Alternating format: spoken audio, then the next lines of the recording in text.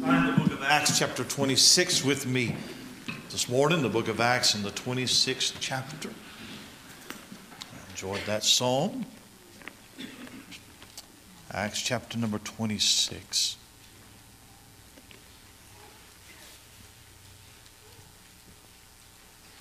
I'm going to begin reading in the very middle of a story, but I'm going to back up here in a minute and catch you up with a little bit of the background, but for sake of time, Acts chapter 26 and verse 24. And as he thus spake for himself, Festus said with a loud voice, Paul, thou art beside thyself. Much learning doth make thee mad. But he said, I'm not mad, most noble Festus, but speak forth the words of truth and soberness. For the king, that's Agrippa, knoweth of these things, before whom also I speak freely. For I am persuaded that none of these things are hidden from him, for this thing was not done in a corner. King Agrippa, believest thou the prophets? I know that thou believest. Then Agrippa said unto Paul, almost thou persuadest me to be a Christian. And Paul said, I would to God that not only thou, but also all that hear me this day were both almost and altogether such as I am, except these bonds. If you're familiar with the book of Acts, and you know that the last half of the book of Acts takes up the story of the missionary travels of the Apostle Paul. Peter is the main character in the first 10 chapters. And then chapters 11 through chapter 28, the last chapter, is all taken up with the travels of the Apostle Paul. He is converted on the Damascus Road. He is called to preach and confirmed by Ananias. He is taken under the tutelage of Barnabas, ends up in Antioch with Silas. And from chapter 13 to the end of the book, the story is how Paul and his companions traveled and took the gospel to lands far and wide. In Acts chapter 26, the Apostle Paul has been called to stand before two politicians, Festus and Agrippa, to give an account of himself concerning some controversy between him and Jews that has come up in Jerusalem. But more than Paul being on trial, it is actually Christianity that is being scrutinized. These two men are going to pass judgment on Paul. And by extension, they're going to pass judgment on Christianity.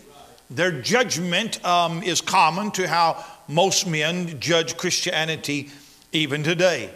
You know, if you claim to be a Christian, then everybody who knows you and doesn't know Christ will form an opinion on Christ based on their opinion of you. They may not know one thing about Bible Christianity, but they're going to judge it by judging your life. The courtroom is their mind. Your life is the evidence, and their opinion is the verdict. It is the final say as to whether all of these things that we believe, whether they are true or false. The day that you got saved and publicly ascribed to the doctrines and the practices of Christianity, you took the stand as a character witness for Christ, and this world is watching your life. They will render a verdict based on the credibility of your testimony, and that may be the only evidence they ever consider. They may never read the Bible, but you are the Bible that they read. There are people who have been burned by religion so many times that they're not about to jump on another one just because you say it's going to solve all of their problems. What they want to know, is this even real? Does it live up to all of the claims that we have for our faith? And they make that judgment not by studying the Bible, but by studying you. If you get saved, you fall back into sin or back to your old life. The world doesn't hate you for it, but they will scorn you for it. So Paul is standing before two men, and they have questioned him about his faith. It's not a formal trial. It's an informal inquiry by two politicians questioning the faith of an old preacher. And they're not concerned with Paul's innocence or guilt about the charges that we'll talk about in just a minute. But they're curious about the validity of Paul's faith. Now, the story actually begins all the way back to Acts chapter 20. Paul has come to the end of his third missionary journey. He's on his way to Jerusalem for the annual feast of Pentecost. He has spent the larger part of 3 years in Ephesus building a great ministry there. But now he has his sights set on Jerusalem. If you read Acts 20 and 21, it reads like a travel log. He passes through a lot of cities, doesn't stay and preach because he's intent to get to Jerusalem. Now, I'll save this discussion for another time. I personally believe that Paul should not have gone to Jerusalem. In fact, I even say that Paul probably stepped out of the will of God by going to Jerusalem at this time. And again, it's discussion for another matter. But whether he was right or wrong, nothing but trouble awaited him when he got there. When he arrived, the city is full of Jews from all over the world there to celebrate Pentecost. Paul presents himself to the disciples in the church at Jerusalem, and he reports on how God has been saving Gentiles all over Asia and Europe. And the visit starts out well enough, but it gets real ugly really quick. Here's the reason why. Everywhere that Paul went, the Jews fought him. All of the riots, all of the getting run out of town, all the persecutions were mostly instigated by Jewish opposition. Well, all of those Jews are now in Jerusalem. And it is rumored that their most public enemy number one, Paul, is coming to town. The brethren in the church are concerned that having Paul there may incite a riot. So here's what the brethren in Jerusalem do. They offer a compromise. Paul has preached a salvation by grace, works excluded message all over the world, but would he consider toning it down just for this 1 week while they all celebrate Pentecost together? In fact, come back, if you would, to chapter 20, and I'll run the history quickly to get to the message. But look at Acts 20 and verse number 21. Acts chapter 20, and I think Acts chapter 21 and verse 21. Acts 21 verse 21, here's what they say. They say, they are informed of thee, that when thou teachest all the Jews which are among the Gentiles to forsake Moses, saying that they ought not to circumcise their children, neither to walk after the customs. What is it therefore? The multitude must needs come together, for they will hear that thou art come. Do therefore this that we say to thee. We have 4 men which have a vow on them. Take them, purify thyself with them, and be at charges with them, that they may shave their head, and all may know that those things, and watch this, all may know that those things whereof they were informed concerning thee are nothing, but that thou thyself also walkest orderly and keepest the law. As touching the Gentiles which believe, we have written and concluded that they observe no such things, save only that they keep themselves from things offered to idols, and from blood, and from strangled, and from fornication. So here's what they said, Paul. The rumor is that you have been out preaching that men don't have to be circumcised, they don't have to keep the law of Moses, they don't have to go through all of those customs. Well, let me ask you a question. Is that rumor true? It's not a trick question. It is absolutely true. That's exactly what he has been preaching. All right, now come on, help me out just a little bit, all right? This is preaching time. You're Bible reader, so you can stay with us, all right? It's absolutely true. He has been preaching that you don't have to keep the law, all right? That's been done away by the cross, all right? But here's what they ask him to do. Would you go into the temple with 4 men that have taken a vow, and when you go in there and make a vow with them, it's going to involve shaking your head. It's going to involve a sacrifice that way. So the Jews that are here, that will hear that all of these things have been said about you are nothing. Do you see what they're asking him to do? We're needing you just this week, Paul. If you'll just tone down this whole grace, no law stuff, If we can just get you to tone it down, even go in there and make a vow, and that way the Jews don't get upset. So Paul does that very thing. In order to prevent a riot, he goes into the temple, shaves his head, makes a vow, there's a sacrifice, goes through the whole motions. And by the way, this is the very thing that he tangled with Peter over. You're one thing to the Gentiles and you're another thing to the Jews. Well, did it work? Absolutely not. It blew up in his face is what happened. He goes into the temple, somebody recognizes him, and then they accuse him of bringing a Gentile into the temple, which would be a huge no-no.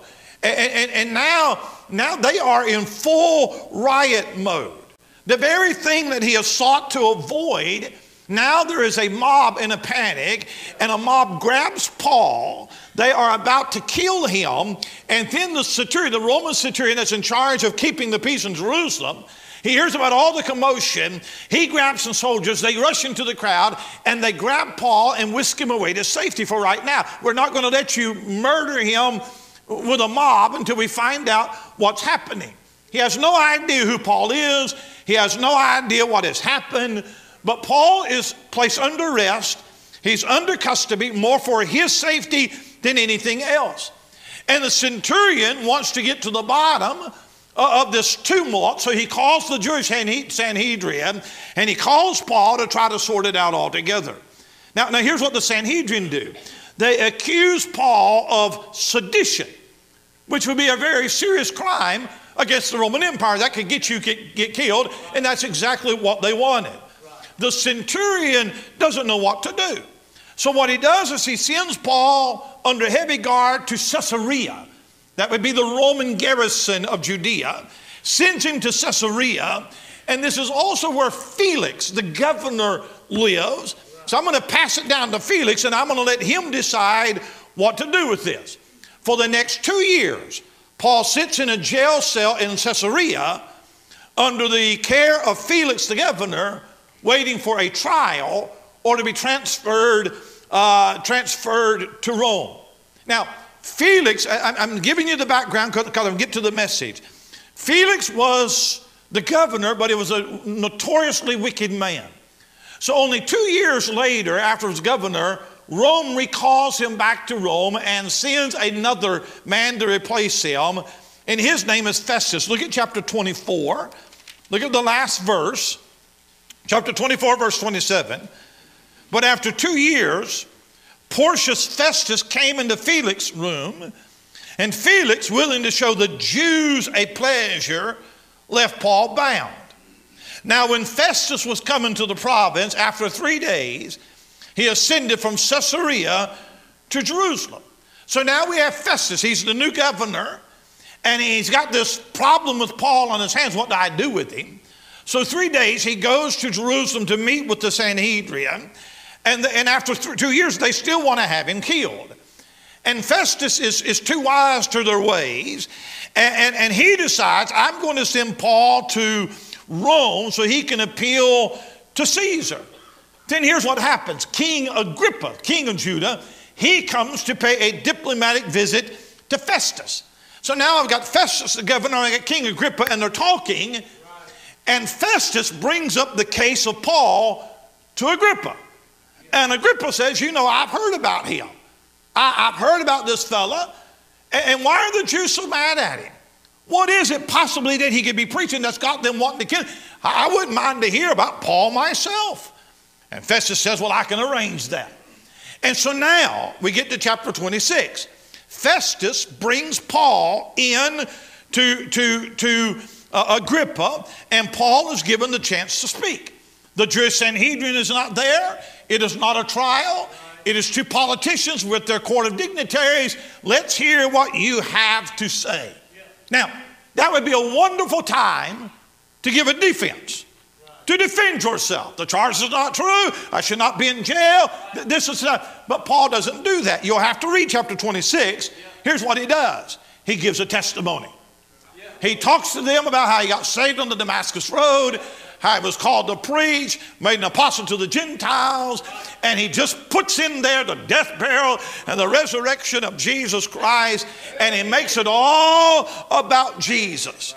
So here's these two politicians listening to the Apostle Paul, and he's just preaching to them is what he's doing.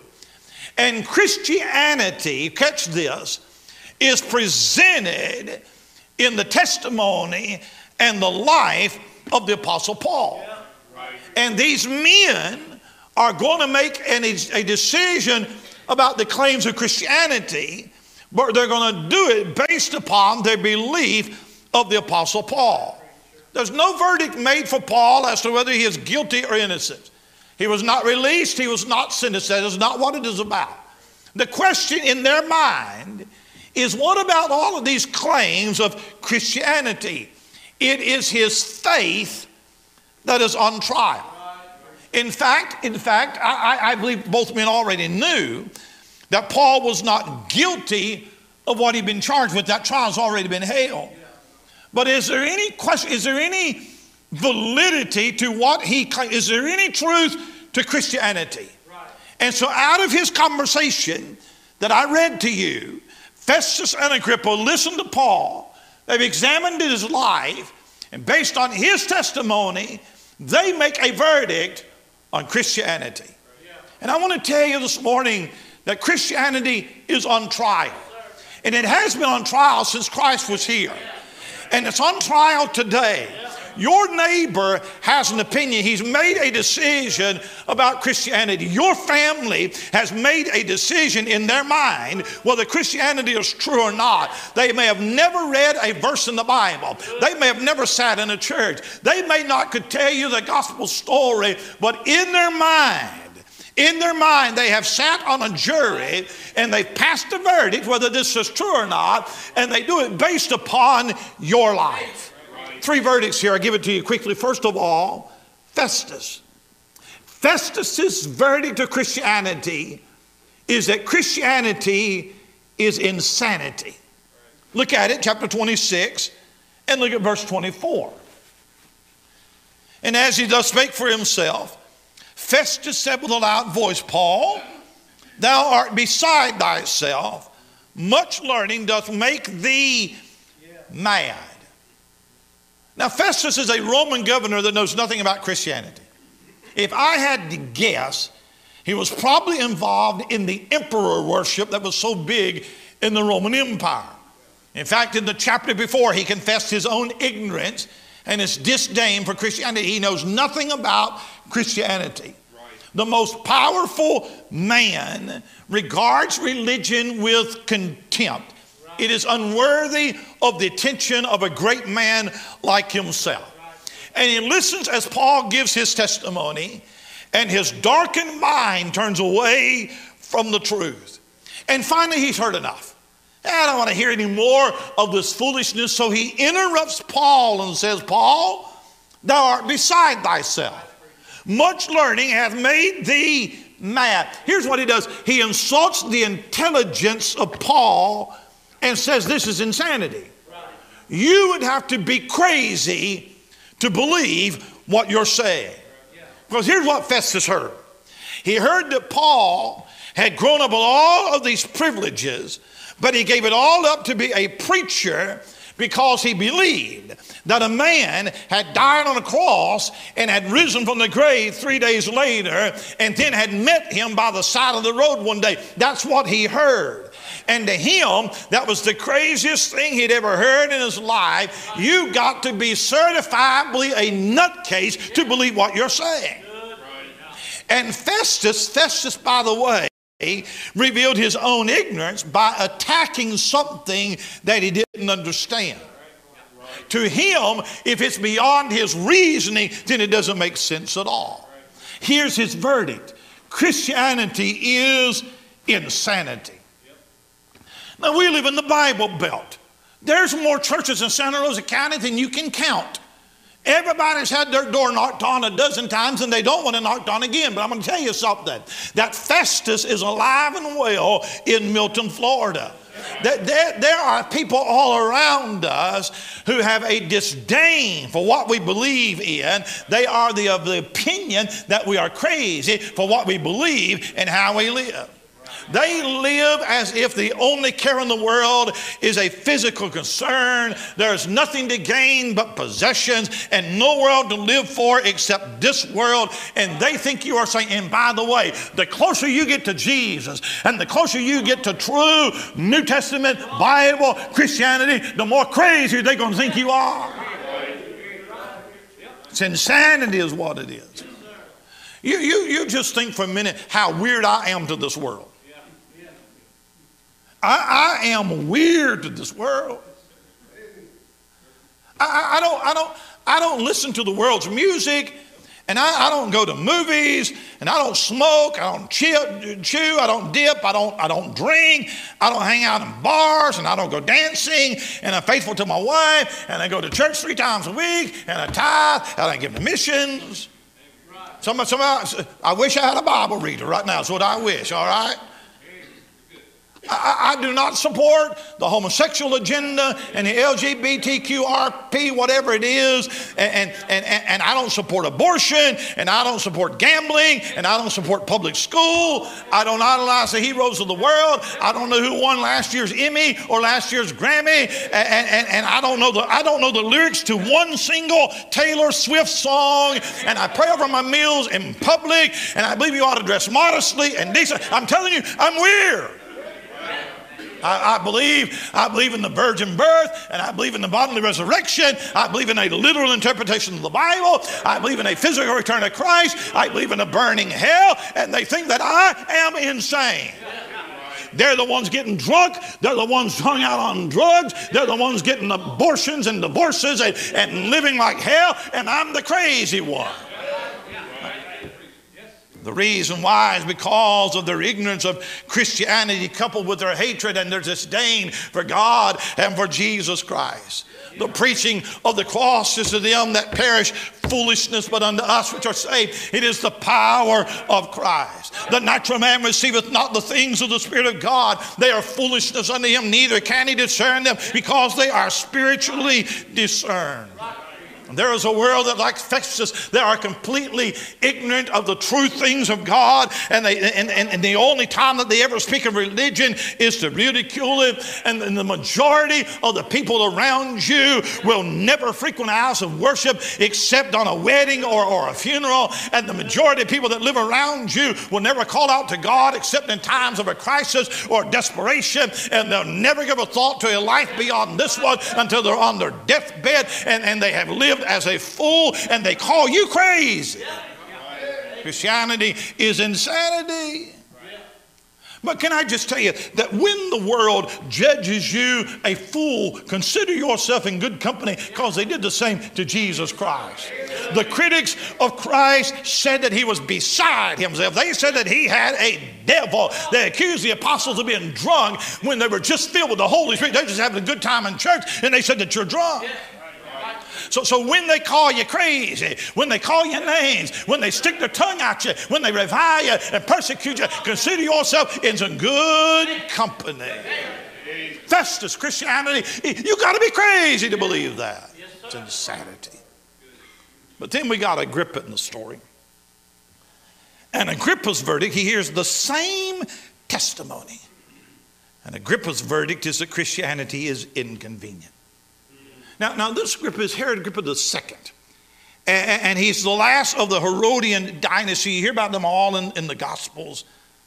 It was his grandfather that ordered the murdering of the babies in Bethlehem when Jesus was born. That was his granddaddy.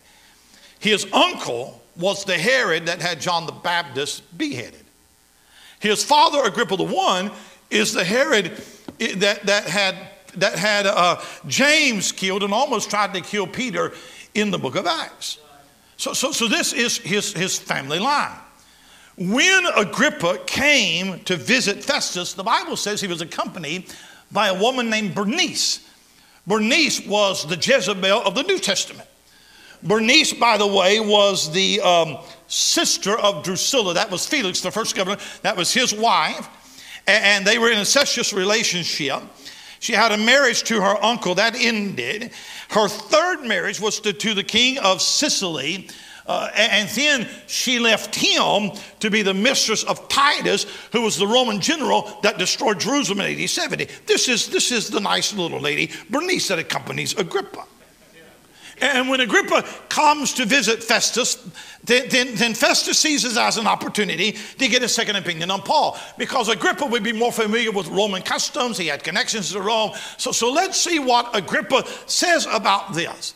And so Agrippa hears the story of Paul's trials over the last 2 years, and Agrippa is intrigued. What could be so dangerous about a preacher? I mean, if all he is doing is preaching, then why is the whole city, why are these Jews wanting to have him killed? I would love to hear from this man myself. And so Paul's brought in, and Agrippa sits there and he listens to the testimony. And Felix, he's quick to rush to judgment. Paul, you're insane. I'm not listening anymore to this. There's nothing to Christianity. You are a madman. You got to be crazy to live like you live. But Agrippa is different, because the message has a different effect on him. Verse 27, Paul looks directly at him. It says, King Agrippa, believest thou the prophets? I know that thou believest. Then Agrippa said unto Paul, almost thou persuadest me to be a Christian. He heard, he was moved, but he wouldn't go all the way in. His spirit was moved within him. His conscience convicted him. There is a ring of truth to what Paul has said, but he doesn't have the courage to believe. He's not far from the kingdom of God, but he's not close enough. He doesn't condemn Paul. He doesn't ridicule Christianity, but he doesn't take hold of it and receive it into his heart. And here's what he said. Almost thou persuadest me. That word persuade found 3 times in your Bible. Almost thou persuadest me to be a Christian. As far as we know, King Agrippa is hearing the gospel for the first time, and he is moved by it. And some say that he was being sarcastic. I think that he was actually being sincere. And I think that Paul felt it, because 5 times in this address, he addresses Agrippa by name. 5 times he looks at Agrippa and calls him by name. I mean, he zones in on him. There's a lot of men in that room that day, but I think Paul could sense that there was something going on in Agrippa's heart. He zeroed in on him, Agrippa and Agrippa and Agrippa. And Agrippa listened to Paul, and he's so close to believing, but he is so far away. And I think one of the greatest tragedies in all of life is for a person to die almost saved. I mean, to hear the word of God faithfully preached, to tremble under Holy Spirit conviction, and to walk away and never come back. Do you know the world's full of men just like Agrippa? Just like Agrippa. They make no objections to the gospel. They don't try to refute the gospel. They don't try to say that it's crazy. But here's what they want. They want the blessings of Christ without the demands of Christ. Why is he almost persuaded? Why don't you just, so you know, there have been people that we've witnessed to, that you know they're lost, and they know they're lost, and we know they're lost, and the gospel is preached, and the gospel is preached, and here's what I say, man, they're almost saved. Almost saved. When are you going to drop your religion? When are you going to say that your morality is not going to get it done for you? When are you going to realize that whatever you're holding on to is going to do nothing but send you to a devil's hell so close but so far away? Why won't Agrippa get saved? I wonder if it is the love of sin that's keeping Agrippa from taking that step. He's a wicked man. He is morally bankrupt. He can look at Paul and the other Christians and know that if I get saved, my life is going to change. He has a sin problem, and his love of sin keeps him from getting saved. Could it be the fear of man that keeps Agrippa from getting saved? Festus has just looked at Paul and said, "You're crazy." Agrippa, what do you think? And for Agrippa to go against Festus, he doesn't have the courage. If I say I believe it, then Festus is going to think I'm a madman. I can lose my position. I've got too much to lose. In fact, it could be the cost of commitment. It could be what kept him from getting saved was Paul. He's looking at a man in chains. He's looking at a man that's probably getting ready to lose his life, and he did. He's looking at a man that it has cost him much to live for Jesus. And Agrippa is saying, I'm not willing to pay that cost. And he stands at the threshold of salvation and he turns away. And as far as I know, this is the last opportunity he ever had to accept Christ. I never read where the gospel was ever preached to him again. I never read of the Holy Spirit ever convicting him of sin again. This is the last preacher that ever preached to him. It is the last message that he ever heard. It is the last invitation that was ever given for Agrippa. It's the final call. It's the final appeal to go out to save your soul. It is the last chance that he has of getting saved. Heaven's most gifted preacher stands before Agrippa and says, would you come? And to heaven's most gifted preacher, Agrippa says, almost. So here's what he does. He passes judgment. And here's his judgment. Christianity is inconvenient. It'll cost me too much. Inconvenient season. I'm going to look for another way. That could be you. You could be sitting here this morning and you have no argument with the truth of the gospel. You don't have any verses to refute Jesus died and was buried and rose again. And you also know in your heart you're lost. And you're on your way to hell. You've lied to others, you've lied to yourself, you have lied to God. But in the deepest recesses of your heart, you know that if you used to die today, that your religion is not going to get you to the pearly gates. But you also know you're going to have to give up your sinning in order to get saved. You have to humble yourself to get saved. And the love of the world and the love of sin and somebody ought to help me. The love of self has kept you from trusting Christ. You can't condemn Christianity, but you haven't embraced it either. It's inconvenient. Harry Ironside, great preacher, great author, didn't get saved at an early age. His mama prayed for him as a teenage boy. And every time she'd witness to him, Harry Ironside would say, Mom, I'd like to get saved. All my friends will laugh at me if I do. His mom was very wise. And she said, Harry, your friends can laugh you into hell, but they cannot laugh you out of hell. You better not base your eternal destiny based upon somebody else says. I think if we could visit the pits of hell this morning, there's a man sitting there on a throne of fire, and here's what he's chanting. I have betrayed innocent blood. I have betrayed innocent blood. Judas has betrayed the sinless Son of God.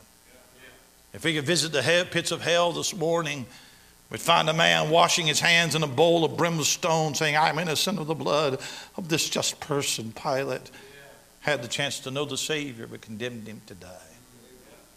If we could visit the pits of hell this morning, there's a man shouting, when I have a convenient season, I'll call for you. When I have a convenient season, I'll call for you. Felix the governor, he's too busy to consider the gospel. If we could visit the pits of hell, there's a man screaming, running through the corridors of hell, screaming, almost, almost, almost, almost. He never found out what it was to have his sins forgiven. He never knew what the peace of God was like. Never had the assurance that eternal life was his. Almost, but not close enough. Festus, Christianity is insanity. Agrippa, Christianity is inconvenient. There's a third testimony, it's Paul. Christianity is imperative. Look at verse 29. And Paul said, now catch the irony of this. I would to God that not only thou, but also all that hear me this day, were both almost and altogether such as I am, except these bonds. What a paradox. Here is a man in chains, and here is a man in power. And the one in chains is in the more desirable state. Here is a man who has every material possession he could desire. And here is a man who has nothing but the clothes on his back. And the man who has nothing is in a more desirable state than the man who has everything.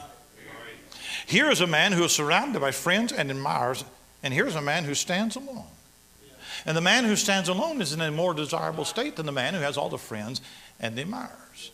At least that's how Paul saw it. Right. He looks at a king and a governor, and he says, I wish he was like me. Not almost, but altogether. In every way. You would be much better off if you were more like me.